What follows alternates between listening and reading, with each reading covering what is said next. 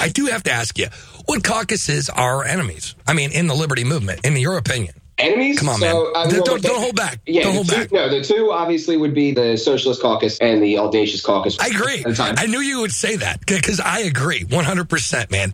So like the Audacious Caucus splintered off and said, guys, we're more radical than the radicals.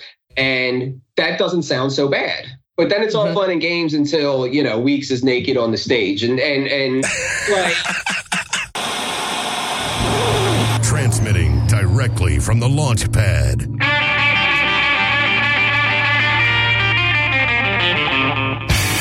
Bringing blue collar to your cell tower. The rock and roll libertarian himself. It's time to blast off with Johnny Rocket. I know you got a big old record machine, and you got a dig that rockabilly scene. I know you got a dig that hip-hop high, and you got a dig an old Sum 45. Hey, this is Blast Off with Johnny Rocket. I am here with my Red Truth, Miss Raylene Lightheart. Hello, Johnny. How are you doing right now? I'm doing well. And you're alive. I'm alive. You're yes. alive. I do not have cancer. Phoenix is hot. I went to the doctor yesterday, and I found out I do not have cancer. I'm just excited about that. No, actually, I've been really busy with the Launchpad Media. We've been getting a lot of people supporting us, and we had a major acquisition yesterday. Is that we're actually working with Gun Owners of America with the company of Launchpad Media. So I'm pretty excited because they're going to start giving people who subscribe to Launchpad Media some discounts on Gun Owners of America membership and stuff like that. And I'm also working on some stuff with the Mises Institute. So I think it's just really cool, and I'm excited. And Anarcho Coffee. So we just got a whole bunch of going on. And I'm just stoked. And the Launchpad has new contributors, too. We do. That's kind of exciting. We have like the Drunken Disorderly show. We have the Educated Anarchy with Arvin on there. And just a whole bunch of new stuff is coming, new contributors. This is really exciting. And there's a new newsletter. I don't know if you guys are all getting it. But if you are not getting it, go to the launchpadmedia.com and sign up for the newsletter. And then you'll just once a week, you'll get an easy, benign newsletter with a few links that you might want to look at. I love it. Good plug there, too. But here's the thing. I had this great idea, and I think this is actually going to come into fruition. And I talked to Arvin Vohra, who has this new show, Educated Anarchy, and I thought, hey, you know what would be funny is if we had Alex Merced and Arvin Vohra do a podcast together, and we put it behind a paywall. Wouldn't that be funny? I love Alex and Arvin together, their approaches. Exactly. You know what I mean? So I just thought about thinking, of the name of the show. I have no idea yet, but I was thinking like The Odd Couple, because that's exactly what they are. One's like, super emotionally based, and one's more logical based. So, you put these two, and they both have the same outcomes, like their end result's the same. So I just think it'd be really cool. But yeah, we have them both agreeing to do it. So that's what I'm excited about. Woo. It's going to be fun. So if you subscribe to thelaunchpadmedia.com, you will eventually get to hear this show with Alex Merced and Arvin Vohra. So, Raylene, are you ready for this show? You know it. All right. So, political action committees, or PACs, organizations used to raise election funds. PACs play an important role in campaign finance and heavily influence politics. While most political donations come from private individuals, a PAC is a private political organization used to raise and spend money in order to elect or defeat particular candidates. PACs collecting pool contributions from individuals. Today, we're talking to Michael Heiss, the chair of the Mises Caucus, about the new Mises PAC, in which the Mises Caucus has teamed up with the 10th Amendment Center to start a decentralized revolution.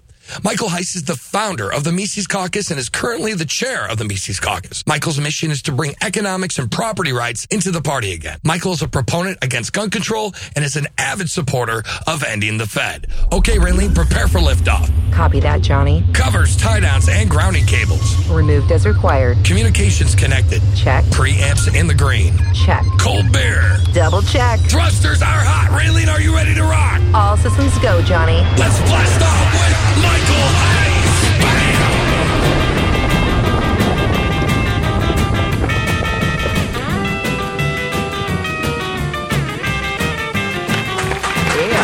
Welcome to the show, brother. I can feel the G's on that. Oh, yeah, man. We're pulling 10 right there on that last turn. We actually made a hard right instead of making that left. But yeah, man, welcome to the show. I'm digging what you're doing, man, and it's really fun. So the Mises Caucus has really stirred up some controversy in the last year. And actually, since you were last on the old Johnny Rocket Launchpad, you guys have been doing some incredible stuff. give us a recap of what you've been doing in the last year or so since the last time you were on the show.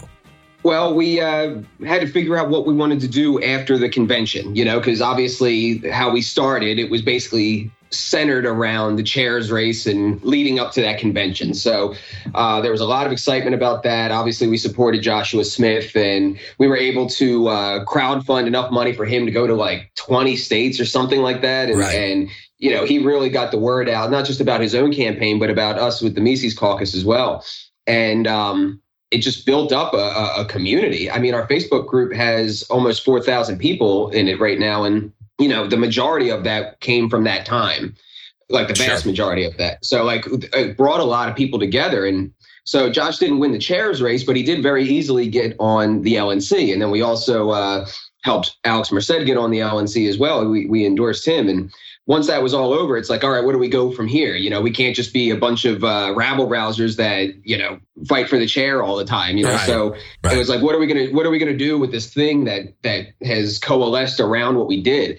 And so, I went back to the drawing board after that and started doing all of the boring work because, when you have the convention and you have the Take Human Action bash that we did where we brought out like Tom Woods and Bob Murphy and Very Ron cool. Paul sent us a video endorsing us, a bunch of crypto speakers. It was a great time. There's like 500 people there. But when you're promoting all that stuff, that's like sexy, and It's fun. Yeah. it's exciting. Yeah. But it's not really as exciting to be like, guess what? I made a spreadsheet with 2,000 libertarian contacts from scratch. Man, that's awesome. Some people might get turned on by that, dude. I wouldn't put past some libertarians. We should make you some really sweet memes. I just want to throw it out there. You should meme it like libertarian sexy or something really fun like that. Spreadsheets and PowerPoint, man. Like Turn literally libertarians hashtag it on there. They do. Label it with I'm trying to stick to the keto thing again, so give me like 3 months and then maybe I'll get down to my sexy level. He's eating a lot of bacon, guys. He just can't make memes. It just But that's the kind of stuff that we had to do, the grinding work in the background, the making spreadsheets, the making plans, the making workflows, the making a vision, and what are we going to do? So the plan was always to make what's called a hybrid PAC. And we have now finally got to launch that. And what a hybrid PAC is so people are normally familiar with like a federal PAC or a super PAC. What a hybrid PAC is, it's one committee, but there's two bank accounts. And one bank account serves as basically a federal PAC and the other one serves as a super PAC. So you basically have the functionality of both under one roof. Okay. And it's a relatively new concept within the past 6 years because of some case law. So what we're doing with that is with a federal PAC, the traditional PAC, you can use that to give direct contributions to candidates with a federal limitation of $5,000. And then that might go down from there depending on the regulations in the state or the county. So what we want to do is we're using that to raise money and make direct donations to principled and viable candidates at the local and county level, because that's where we can and do win.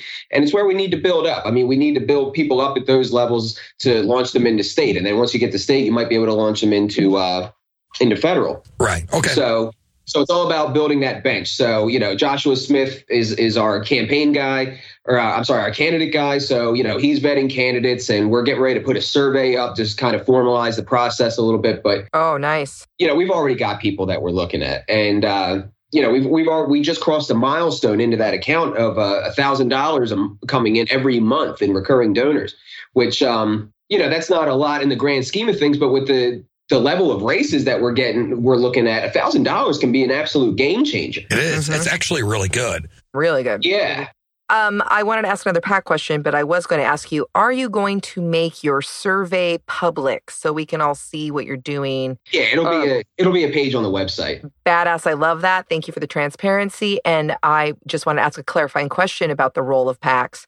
Is it only for candidates and support for candidates, or do they also fund initiatives or work with others on single issues?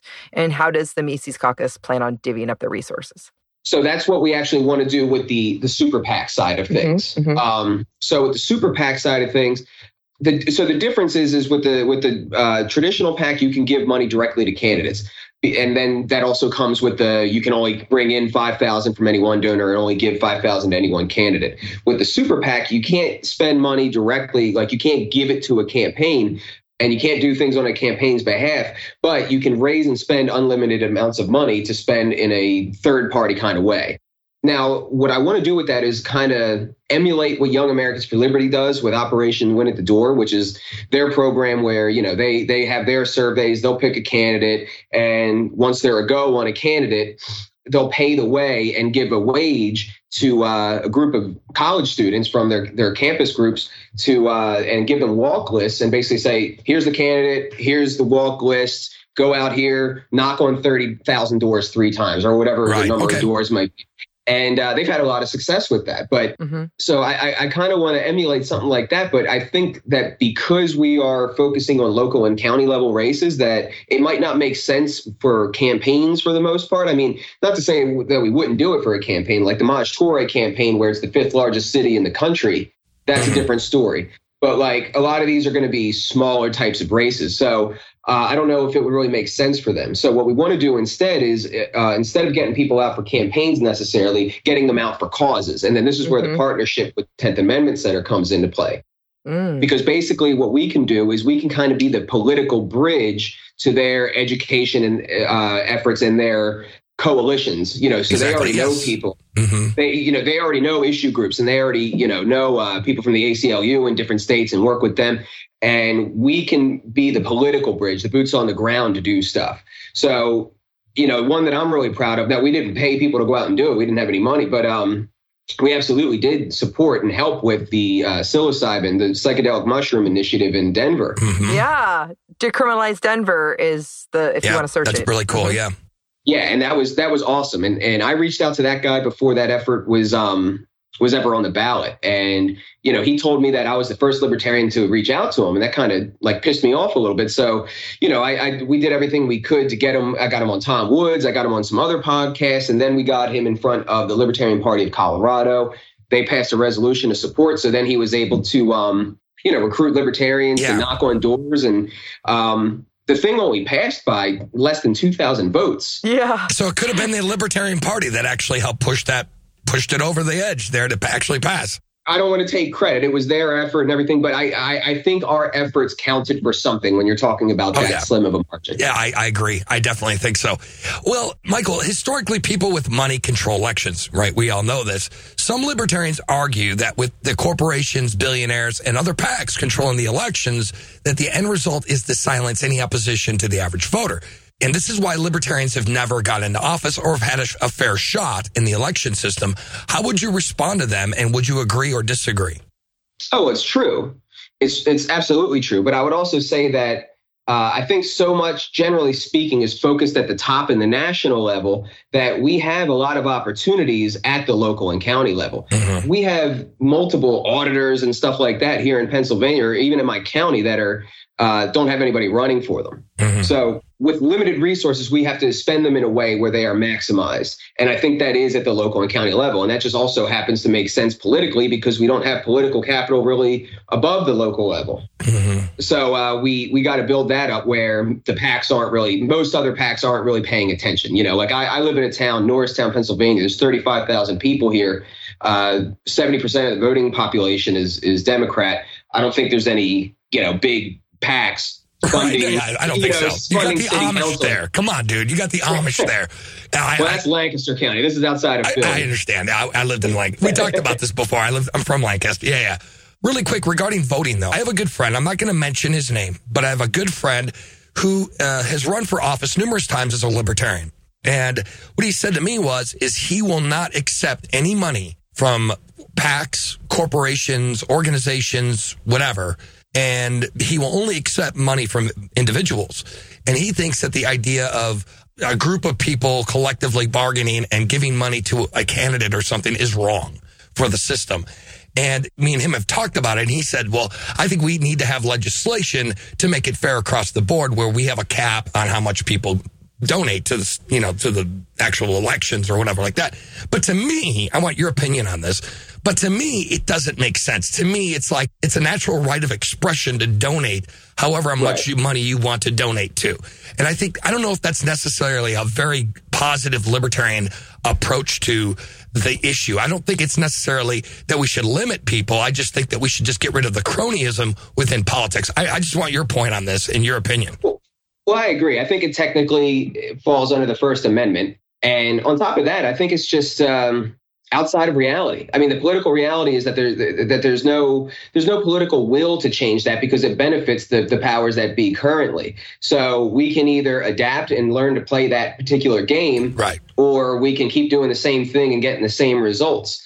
Eventually, we're going to have to learn to play the game, and I don't mean that by compromising our principles, but we're going to have to play the game at a higher level to ascend to a higher level. Okay. And that's what this is. I mean, PACs dominate politics. Mm-hmm. They completely dominate them. Everybody in the party, rightfully so, complains that we don't have any infrastructure. Well, what do you think that looks like? Right. So we have to build that up, and that I think PACs are what that looks like. So like we are starting that. We are one. Now, I know there's other PACs, but I think they're more state specific and stuff like that. I don't think there's ever been a PAC that's existed solely to build the party up from the ground up. Interesting. Mm-hmm. That's a very cool idea. I mean, very innovative. Go ahead, Raylene. I'm sorry. Go ahead. No, I got a couple questions that are in the same wheelhouse. So what is your response to those in our movement who believe working within the political spectrum is validating its existence? Kind of like the vacate the vote crew. And how would you communicate the value of fighting this state? First of all, let me say that was me. I was there. I was a huge Ron Pauler, and I went to Florida for the GOP convention to support him. And so I saw what he did. And it was after that I became an anarchist. And I didn't get involved with the party, and I was never involved with the GOP, just, grassroots efforts for Ron Paul. But right. What I learned, and I get the concept, but I think it's wrong, like factually wrong. Because the state doesn't, because we'll all say that the state is violence, the government is violence, if it's a monopoly on violence. And so if you have a monopoly on violence, it doesn't really matter if one sees you as legitimate or not. Like, what does that do? How does that slow the state? Oh, I think this is illegitimate. Like a slave is still a slave, even if they don't recognize that they're a slave. Even if they're in their own mind, they think they're free. Well, right. And they'll still get hit with a weed charge. They'll still get hit with a tax evasion charge. Mm-hmm. They'll still get hit with a registration or an out license or whatever it may be. So to me, I think it's a pride thing, because there's something really dark and nasty that you have to accept to come to that conclusion, which is that we are not free at all. We're not. Absolutely. We are eventually high functioning slaves. And that's really like bombastic language, but it's really sophisticated slavery that they've implemented now, where we like pay for our own imposition. That's right. Yes. And so when that is the situation, again, we have to deal with reality. We have to deal with the world as it is. And the fact of the matter is that if you take that position, you're fundamentally saying that I should be at the whim of the dictates of democracy with no defense. Mm-hmm. So it's defensive, and I defensively vote, especially locally. Okay, so let me add one more thing to that, because there's two elements to it. There's voting candidates, and then there's voting like initiatives and issues. Mm-hmm. So I would like to see how anybody could say, "Oh man, Kentucky passing constitutional carry is statism." Denver decriminalizing mushrooms is statism. Okay. Like, I just okay, good point. A really good point, Michael. And I want to. We talked about this on a few shows ago, actually, regarding voting is violence. We can just all agree because we're imposing our will, but it's our only way of defending ourselves, and it is violence. But the non-aggression principle states that we can use violence in self-defense. So if that's the case, we can use violence in defense, and especially if it's a negative right. We're voting for a negative. We're not asking the government to do something. We're asking the government to leave us alone. So I don't think there's really anything wrong with that. Right. Okay, so there's a lot of libertarians and anarchists out there in the movement that won't join the party. Eric July would come to mind. Is the Mises Caucus still working on their behalf, and do you need them to be party members to support you? Good question. I mean, that's a big part of what we're trying to do is give voice because. So I'm of the opinion, and I don't really think it's an opinion. I think it's a fact. But I'm of the opinion that the Ron Paul sphere, let's say, of the libertarian movement. So the Ron Paul, Mises Institute, 10th Amendment Center, and all of these things that kind of came out of the Ron Paul movement, like the Free Thought Project, Kokesh came out of it, the Anti-Media came out of it, Ben Swann came out of it. Mm-hmm. That whole sphere, I think that is the biggest chunk of the libertarian pie. Mm-hmm. And they're in large part not in the party. So like I constantly drive this point home of how there's millions of libertarians, but there's only 16,000 LP members. Right. So I would say absolutely, yeah, we do need them. And I get where Eric July is coming from though. And I do think there's something to be said that we're all different cogs in an overall liberty machine. So if Eric thinks that his best use is to, talk about pop culture or talk about, and try to infiltrate the culture, then that's absolutely a worthwhile idea and something that we need to do. It's the problem is that we're under assault in a 360-degree sense. I mean, we're constantly, so policies are always passed that restrict freedom. And then you got propaganda 24/7 from cradle to grave. That's right. And so we have to be willing to fight in a 360-degree way. And it's not easy when you're a group of 300 Spartans. Yeah. No, that's true, man. So we gotta, join the party. We gotta vote, but we also gotta become doctors and lawyers and influencers and respected people in society who people will what we think. That's true, because everyone wants a candidate who has a reputation or has some notoriety of some sort, right? As you have written, several states have legalized gold and silver as money. Several more have legalized the permit less carry of firearms. Marijuana is now recreationally legal in 10 states and Washington, D.C. Alabama Senate recently passed a bill to remove government from marriage altogether. This is a huge step in getting government out of the way. What are some more steps you would like to see happen in the immediate future? So we have a page on the website, and the website is lpmisescaucus.com. And we have a page on there called Our Actions. Now, we want to add to this, but if you go on there, you will see a list complete with sample legislation that you can view of all the different things that we are after. So legalization of gold and silver is one of them. Banning government use of facial recognition, or banning use of stingray technology by your local police, or banning your local police from enforcing federal gun control laws, or getting a gold repository in your state. There's all kinds of things. I mean, I remember I saw one effort, this was years ago, where I think some state tried to shut off the water to the NSA building in their state. There's all kinds of things. I mean, that's Utah. That was Utah. That was Utah. Okay. Yeah, that was with the NSA. That was with the NSA. So one thing, one idea that we have in the pipeline that I really, really like is that, resolutions don't achieve anything, and that, per se, and that's true. However, we wanted to write up both a local and a state resolution that basically says Norristown stands against the wars in Afghanistan and Yemen and Iraq and all of that. And if you can get that done in enough localities, then maybe you can get your state to do it. If you get, several states to do it, then all of a sudden you're making a big statement, And as somebody from the Ron Paul revolution, I think war and peace is the biggest issue of our time, along with the Fed. Right on. Yeah. So are there any other caucuses involved in the Libertarian Party that you align with and that you like or respect? And what role specifically is the Mises Caucus filling that others aren't? Why is this important? So there's other caucuses of varying levels of activity or moving forward. I think sometimes some of them fall into like clubs for people who are of like mind and not, and that's fine. Once you get to what I would consider serious caucuses, it gets to be a lot less. So you got the Radical Caucus, and I would say by and large that we're I consider us allies. I mean, we're somewhat of a controversial group, so there's always people on the board everywhere that I don't like those racists or whatever it is. No, I would say they are our biggest allies in the LP. I would agree. I think I would agree with you on that. Yeah. Yeah, I align with the Rads and I do too. Yeah. Mises Caucus and the Radical Caucus, my two favorites, Yeah. Now, then, of course, you got the Prague Caucus, which I don't want on the entire thing. I mean, no, go ahead. I know. Go ahead, man. Don't hold back. Well, I mean, no. I know good people. I know good people in the Prague caucus, and like that's fine. The chair of the Philly party, who is helping out with the Maj campaign, is. I'm sorry, Maj. I've seen him. He's awesome. I've seen his comments. He's crazy. It's amazing. It's just amazing to watch. But I'm surprised that a Prague would back Maj because of his messaging and stuff. You know.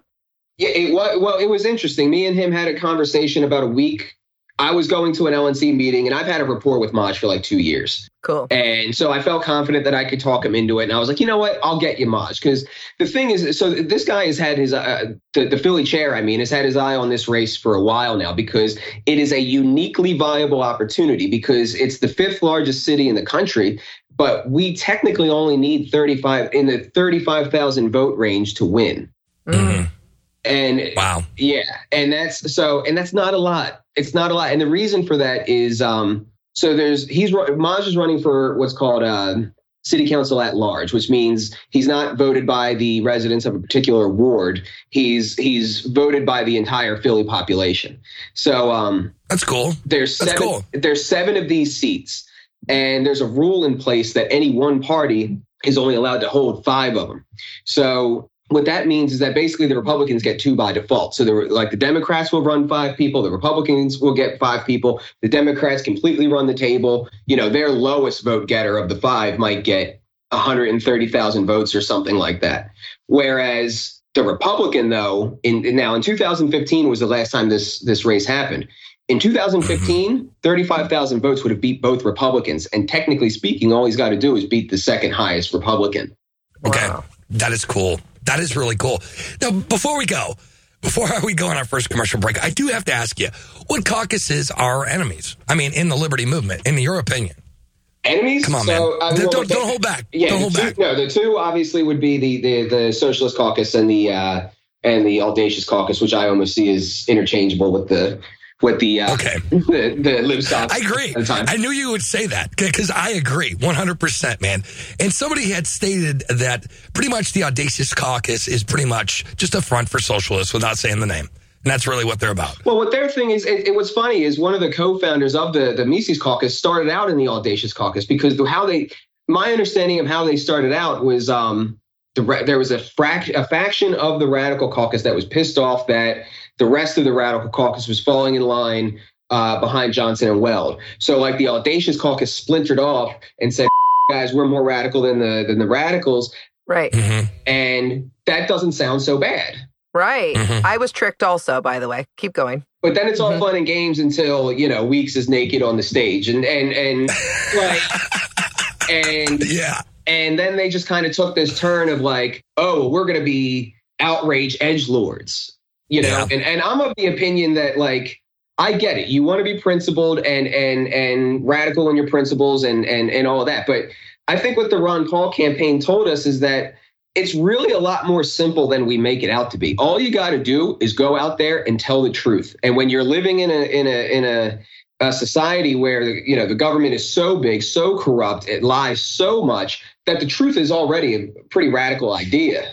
It is, man. And I'm with you 100%. Hey, and make sure you check out America's fastest growing #1 pro-liberty radio program, Free Talk Live. Free Talk Live is on 7 nights per week and on 190 plus radio stations coast to coast, and is pro-liberty every issue, every time. So check out freetalklive.com. Again, that's freetalklive.com. Anyways, this is Johnny Rocket, always launching ideas. We're talking to Michael Heiss, and we'll be right back after this commercial break. Rock and roll. Hey, listener, chances are some of you are business owners, entrepreneurs, or have a product that you're dying to bring to market. Well, there's something that you all have in common. You need a killer brand, website, and an all-around awesome design to stand out from your competition. Well, I have the solution for you. Invisible Hand Design. We've trusted them with Launchpad Media, Blast Off Branding, Liberty Force, and even my wife's presidential campaign website. They do not disappoint. Yeah, didn't they also do the branding for McAfee in 2016? Damn straight. So if your company's image could use a hand, go ahead and reach out to them. Right. They're even offering Blast Off listeners a 20% discount on their first project. Book your conversation with them at invisiblehanddesign.com /blastoff. Oh, hell yeah. And we can even do one better. If you work with them, we'll feature the project all over our social media page to give you a launch and a little extra rocket fuel in your engine.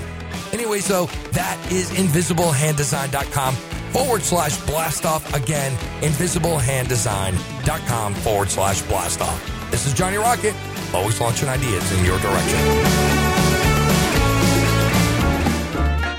Johnny, this is Cindy. What is your problem? You are such a capitalist pig just trying to exploit my messages to make yourself a buck. Seriously? Fine. It's fine. Don't care. Fine. I don't care. But if I have to be the voice of reason on your insane show, then so be it. If I can't reach you, I guess maybe I'll just have to reach some of your listeners. Now, I heard you're having that guy from the Mises Caucus on your show, which is absolutely unbelievable. You do realize that they're a fascist organization that supports Trump and the Nazis, right? I mean, I guess that's the company that you choose to keep. Why would someone ever name themselves after a Jew-hating Nazi like that Austrian guy, Ludwig von Mises, anyway? Why would they do that? America is the richest country in the world, Johnny, and you should try listening to American economists instead of a bunch of dead Austrians. You know who I like? Paul Krugman. You should have him on your show. You know, he's a level-headed man, and you should try listening to him sometime. Very famous, and he's never been refuted. Now, I know your friend Tom Woods might think that he's refuting Krugman, but honestly, Tom's just a nasty Southern Confederate, and that obviously has no credibility. So why don't you go learn some real economics, Johnny? Stop supporting these horrible racists and get a grip already. Goodbye. Hey, this is Blast Off with Johnny Rocket. I'm here with my Ray of Truth, Miss Raylene Lightheart. What fun. What fun. This is cool. I never knew a PAC. Talking about a PAC. We're talking to Michael Heiss, by the way. Didn't even introduce our guest, but we're talking about the Mises PAC, and I never thought talking about a PAC, a political action committee, would actually be so much damn fun. It's actually pretty interesting. Oh my God, you sound like me, Johnny. I know. I'm so excited to be here. God damn it. All right. So, Michael, thank you again for being here on the show. What we do here on the second part of the show, sir, it's called Rocket Fire. What we do on Rocket Fire, sir, is I'm going to ask you a series of 10 questions. These questions will be politically related, and if you can answer these questions between 30 to 60 seconds, that'd be badass. Michael Heiss, are you ready to play Rocket Fire? Let's launch. All right, here we go. Question 1. Do you think there is a divide between the cultural liberal and the cultural conservative? And do you think that this is one of the main issues that causes turmoil within the Libertarian Party? Oh, yes. Yeah, I would say people who are more on the conservative end of the spectrum tend to think that there is a good way to live life and a proper way to live life, and that there's some lifestyles or activities that are outside of that, and they might lead down bad paths. Whereas I would say, so that might lead people to be how it manifests in a libertarian sense is you might get the pro-life libertarians that way, right? So, but then the other way is kind of more libertine, and anything goes, and it's free expression, and all of that. And I think, yes, it creates some big impasses that are tough to bridge. I am with you 100% on that. Question 2, what is inflation and what causes it? So inflation is the expansion of the money supply because of printing of the Federal Reserve, but printing of money from the Federal Reserve. But they're actually not the only ones that do it. The banks themselves do it just by making loans because of fractional reserve banking. So they're actually adding money into the economy all the time because they're through accounting paperwork, putting money that's not actually there on their balance sheets, and that also inflates it. But the effect of this is to raise prices because of the devaluing of the dollar. Bam! A great explanation. Question 3. Some have claimed that no true democracies ever go to war with each other. In fact, does history bear that claim out? No. I mean, the founding fathers observed. Well, I guess there were still kingdoms and everything back then, but there's been wars all over the place. There's wars all over the place right now, and I guess it's kind of tenuous on what a democracy even is, or what a republic even is, when North Korea is calling itself one. So I would boil it down and say governments go to war with each other. Mm-hmm. I'm with you on that, man. Question 4. Can economists using charts or high-speed computer models accurately forecast the future? No, they can only read trends, and they can only take data from those trends to make to make predictions. But if those predictions aren't in line with economic reality, because I would say that there's economic laws just the way that there's like physical laws, and if they and it also goes into human behavior and how they respond to incentives. So absent that, I think it's going to be very tough to make predictions. But if you're going to treat it like it's physics, where it's like, oh, we're going to take a data set and we're going to analyze it, and then from this we're going to extrapolate a formula, and then we're going to apply that formula, then no. And that's why we're 20 trillion in debt. I'm with you, brother. I'm with you. Question 5. Would deflation, falling prices, cause a catastrophic depression? Possibly, but I think it's necessary. It could be bad because falling prices would hurt certain sectors of the economy. Like oil. Oil, like offshore drilling, would probably dry up, and they would probably shut down and lay people off until the prices go back up. But if it was a serious enough correction where it's like, look, buddy, it ain't coming back, then they're going to have to be forced to work with what the actual market prices is with these types of things. And the consumer is the real powerhouse in economics. The consumer is what drives everything. So what's good for the consumer is good for the economy.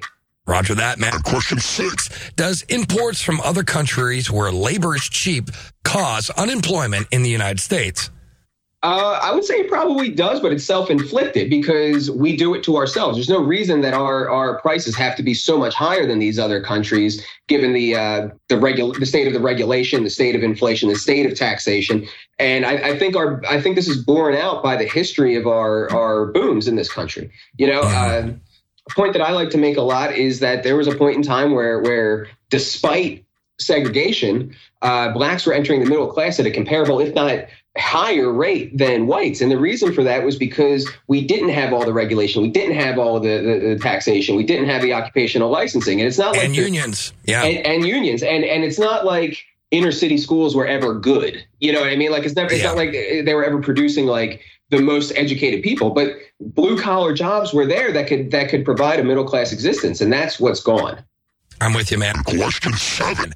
Why do you think the LP over the last 10 years has started to reject people like Ron Paul and Judge Andrew Napolitano?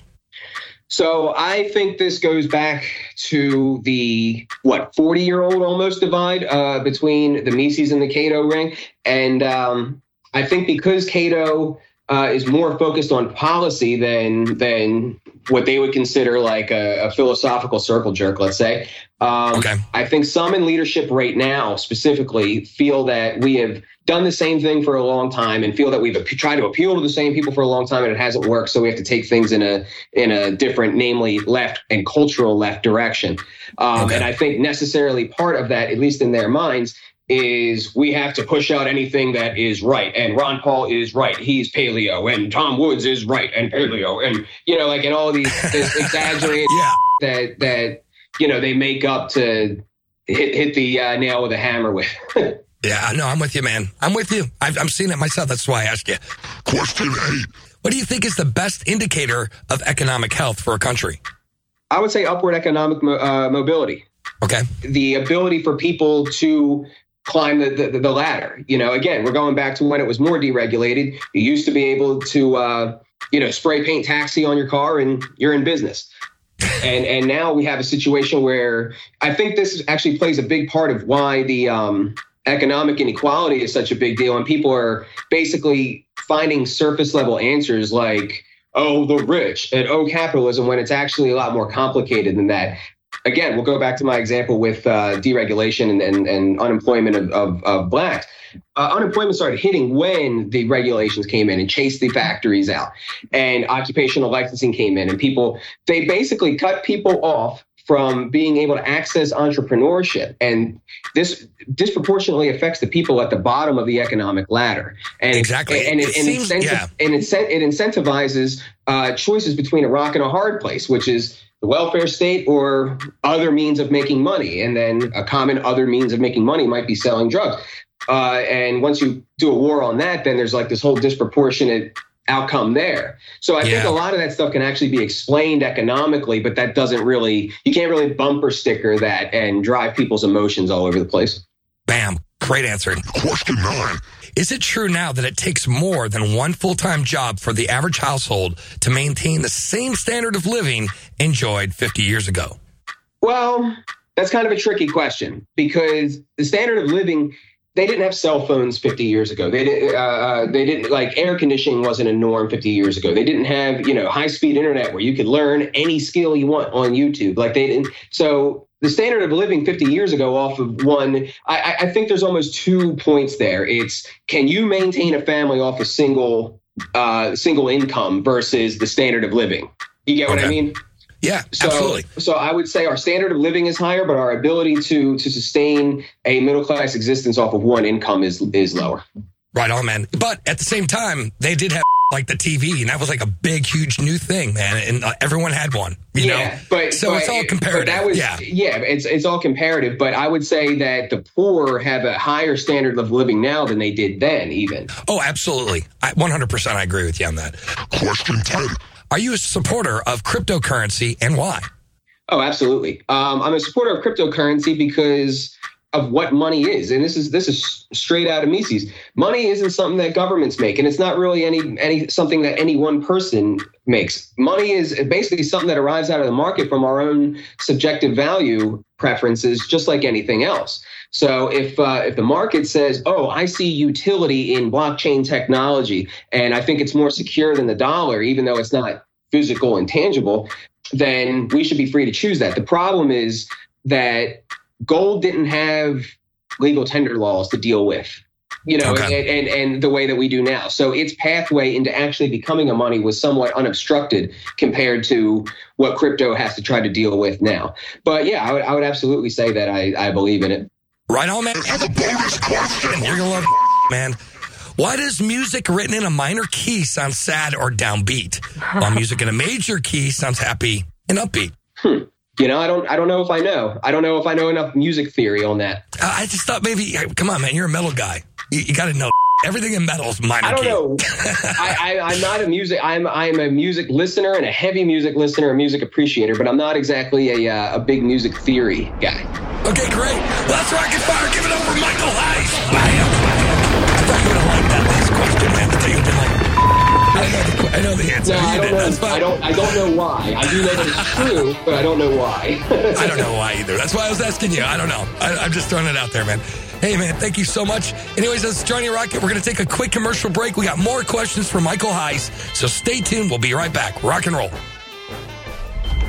Hey, Johnny, what's up? Not so good. I haven't had any coffee this morning, and I ran out of my supply, and we just passed the last habitable planet in the Mesian sector. Oh, man. Wait, you have your own secret stash of coffee? What is it, a special blend or something? It's not a secret stash. I just have standards, okay? Oh, okay.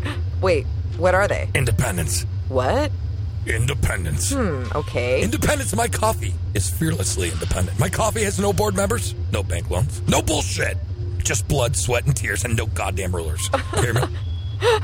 Well, I can always get behind independence, you know that, but it just seems a little over the top. It's just coffee. So are you saying that you like your coffee like our messaging, which is bold? Damn, Raylene. My coffee is my lifeblood. This coffee believes that human beings are perfectly capable of rational self-government, and I can't fly this fucking ship without it. Okay, calm down.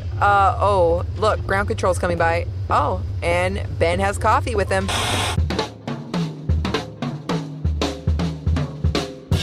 Hey guys, Ground Control here. I just checked out anarchocoffee.com and they're having a special 10% off promotional discount for Blast Off supporters. On top of that, supporters get 15% off on our Blast Off brew. Anarcho Coffee will deliver to you no matter where you are in the galaxy. You guys want some? Here you go, Johnny. I heard this coffee is amazing. Okay. All right.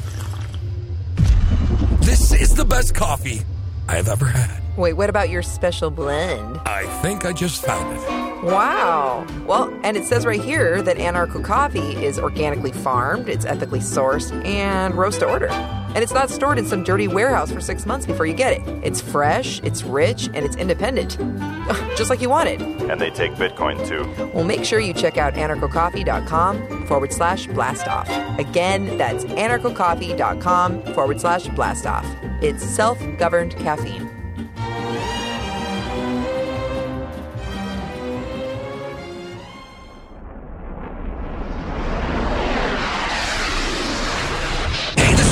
with Johnny Rocket. I'm here with my ray of truth, Miss Raylene Lightheart. Yeah. All right, so now you're having a little vacation. You're having a little break. Yeah. Now you get to jump in and take off. We're talking to Michael Heist, by and the way. Save the day as my cape flaps. Save the day. I'm so don't you listen to me. stand on top of a building, all heroic like. Yes. Yeah, we know. Out, chin up. I'm looking great. Out, chin up, chin up. Looking into the sun. Yeah, there you go. All right, Raylene, take it away. I'm here for the fire. Okay, what political talking points are going to be the most digestible by normie leftists and which for conservatives in the upcoming election season? From a libertarian standpoint or generally speaking? For the Mises Caucus, let's talk about that. Like, what political talking points do you believe that the Mises Caucus can use to bring in the normies on the left and the normies on the right, basically? So one thing I think libertarians in general need to do better about is, while it's true that economic inequality might not be a big deal in an economic sense, it absolutely is a big deal in a psychological sense. And that's not something that we can just overturn and ignore. So I think we need to do a better job of explaining how the Federal Reserve is a major player in that inequality, and it's not actually capitalism, because we have a habit of just kind of being like, well, it doesn't matter. Why don't you read a economics book? And that's I say it all the time, dude. I say it all the time. Yeah, but well, I mean, hey, if they're SJWs, it's fair game. But when we're talking amongst ourselves, we can talk. I know. But yeah, not when you're talking to them. But yeah, so I would say in that sense, we need to do a better of addressing people's issues for that, because that is a hot button. It's one that people really do feel threatened by, because it's something that Jordan Peterson talks about a lot, is that there's a phenomenon that where when enough people start to build up at the bottom, again, you can say it until it's blue in the face, and it could even be true that economically the inequality doesn't matter. But if you have enough people who don't care about that reality, don't recognize that reality, and say, you know what, I think things would be better if I just flip the whole table and maybe I'll end up higher where I did.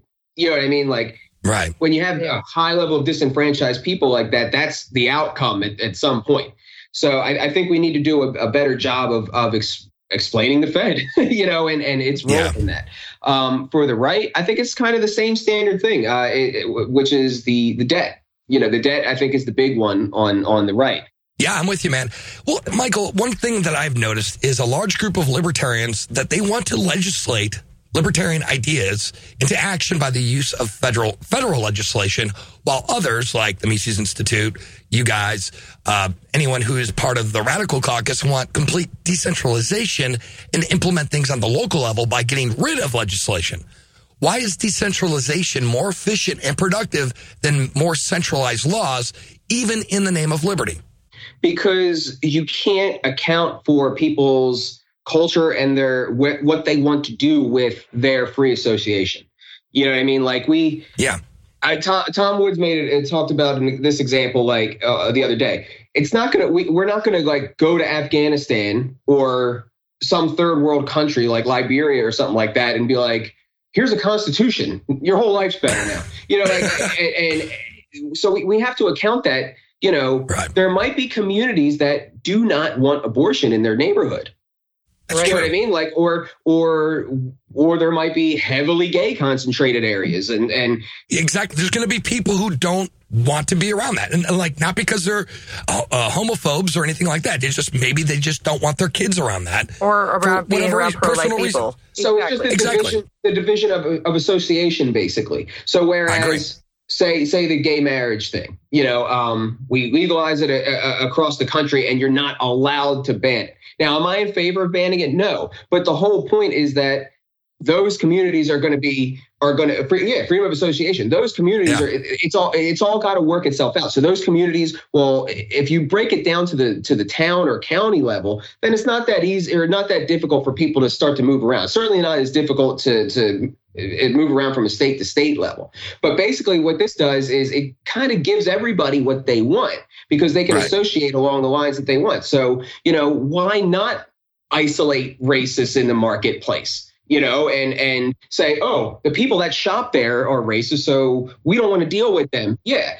And in this day and age where you're probably not going to do well without a website and the internet anyway, I don't think it's going to work out. Believe it or not, it's not cool to be racist these days. It's not a good thing. But here's the thing. You're right, though. But when you legislate morality on the top federal level and put it across the board, now you're taking away somebody else's choice by doing that. Even in the name of liberty, you could bow on it. You could dress it up. You could put lipstick on pig, but you're taking away the choice of the individual. Right. And what if that church is like, hey, you know what? I'm not going to do this wedding, right? I'm not going to do this wedding. It's against my moral compass.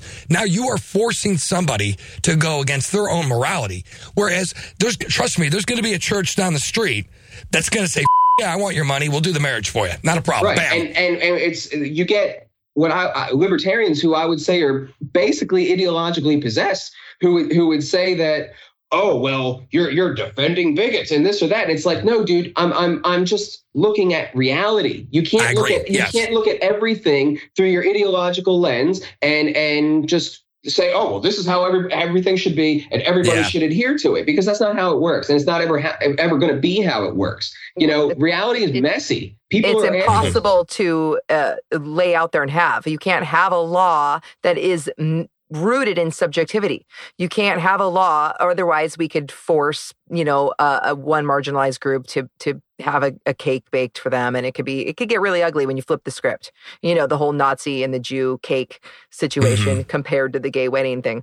Well, that's a little different, because that's like talking about whether the government should force the baker. What we're talking about is if you were to basically press the Rothbard button, yeah, that's right. What would happen? Do we just say everything's legal, and everybody has the same set of rules? I think I like the metaphor of the Matrix here, where there's so many people who are still plugged in and reliant on the system that it would be kind of a disaster if you started taking too much away. And yeah, we want freedom, but we don't want destruction either. That's right. And again, like a lot of us as anarchists, with a lot of people, again, we talk about this on the show. We try to drive it home every chance we get, but we want laws. That's the thing. Like us as paleo libertarians or Misesian Rothbardian libertarians, we believe in laws. We just don't believe in rulers. And there's a difference. And a voluntary government would be like an HOA. I always try to tell people, you may not like your HOA all the time. They may be and you don't like the way, you have to bring your garbage out at this time and blah, blah, blah, blah. But there's a uniform, but at least there would be a uniform set of principles upon which they are built that are understandable. Right. And then again, it's a lot easier to move to the next town over than it is to the next state over. Or the next country, because that's the problem. It's so top down now. Everything has become so centralized now. It's going to get to the point, I guarantee it, 10 years from now, if you move to Mississippi, to Washington State, which are completely two different cultural type states, they're going to have the same. Both states are going to have almost identical laws. You won't be able to tell the difference between the two countries, or the two states, excuse me. It's going to be the same thing, where they have different cultures, and those cultures accept, and the norms are different. The norms change based on where you're at. What we're really scratching at here is one of the big divides in the libertarian movement as a whole. And it's one where I would say there really is a split in the Rothbard basically created a split in the tradition. So I would say the liberal tradition, it presumed that the state was necessary and this is what a state should operate as. You know what I mean? So like monarchy, basically. And that has its own set of first principles. Now, the results between that and the Rothbardian, like logical deductive, method of coming to the principles, they might have a lot of the same manifestations, but the way that you get there is different, and that in and of itself creates different manifestations on how you apply it. So that's why you're going to have some libertarians who say, yes, the federal government, legalizing gay marriage for the entire country is how we should go, versus, well, I think this town should handle it how they want, and that town should handle it how they want. Now, am I against what's happened? Like, because, I know some people listen to this and be like, see, he wants gay marriage to be illegal. No, I don't. Really. But what it is, so if it was between the federal government legalizing gay marriage or nothing, then absolutely do it. You know what I mean? Like and there's still the freedom of association there. churches can choose to do what they want, but it's always about fighting for what you want while taking what you can get. Mm-hmm. Mm-hmm. Yeah, totally. Maybe. I don't know. I'm not 100% sold. I just think that by forcing, the states, you're forcing something that they may not like on that local level, may go against the cultural norm for that state. And that's all I'm saying. I think it's impeding on somebody else's personal liberty. With that is that now they might change this, or I think they might have just changed this. Maybe you could tell me, but legal doesn't necessarily mean you're forced to do it either. So if it's legal, that still necessarily it's not necessarily saying every church has to provide this service. Mm-hmm. You know what I mean? As long as there's no force. Right. They can choose to handle that how they want. So you still have that element of freedom of association there. Right on, man. So, but where they cross the line then is by, saying, oh, you have to use your property in this way.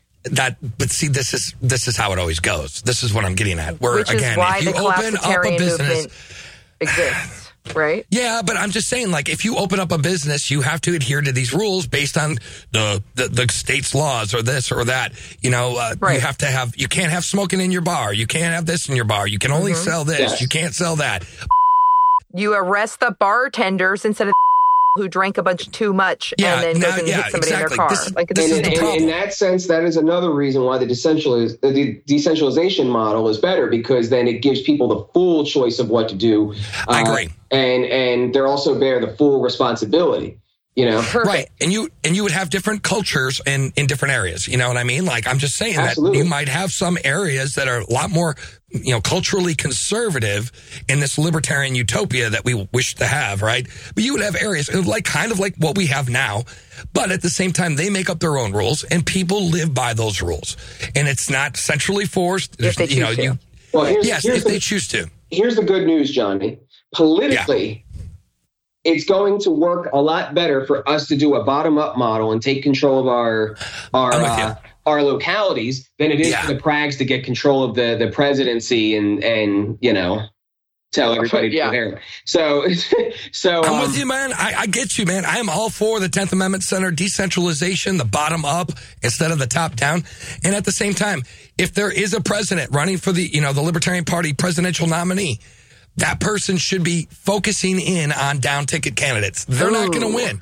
And I think that, to me, is the thing that the presidential candidate should be doing in the party. Right. Is focusing in on down ticket candidates. So I want to ask Michael about that. Do you have any leads on some great candidates that we should be following or supporting right now?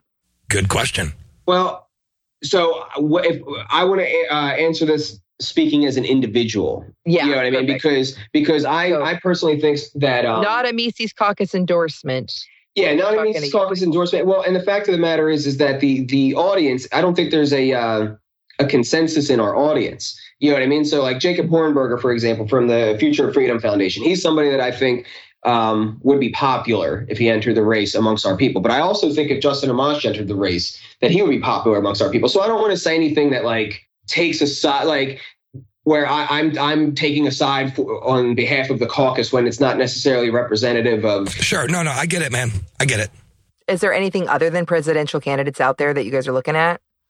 Oh, I mean, where our focus is local and county. So, we're focusing on judges, school boards, city councils, sheriffs, that kind of stuff. Cool. Very cool. Very cool. Anyway, so here's my quick final thoughts. Committed to bringing property rights, non-aggression, and the Austrian economics to the Libertarian Party. Read Mises and Rothbard. Check out Michael at lpmisescaucus.com. Hey, Raylene, prepare for landing. Roger that, Johnny. Seatbelts and shoulder harnesses. Your body, your choice. Landing gear and downward expanders. NAP initiated. Anti-state superchargers. Defragged and woke. Landing lights and guest websites. Michael Heiss, give us your .com, sir. So the main one is lpmisescaucus.com, and we also have misespac.com. And that's where you can go ahead and make a donation. You can make a recurring monthly donation for as little as $5 a month.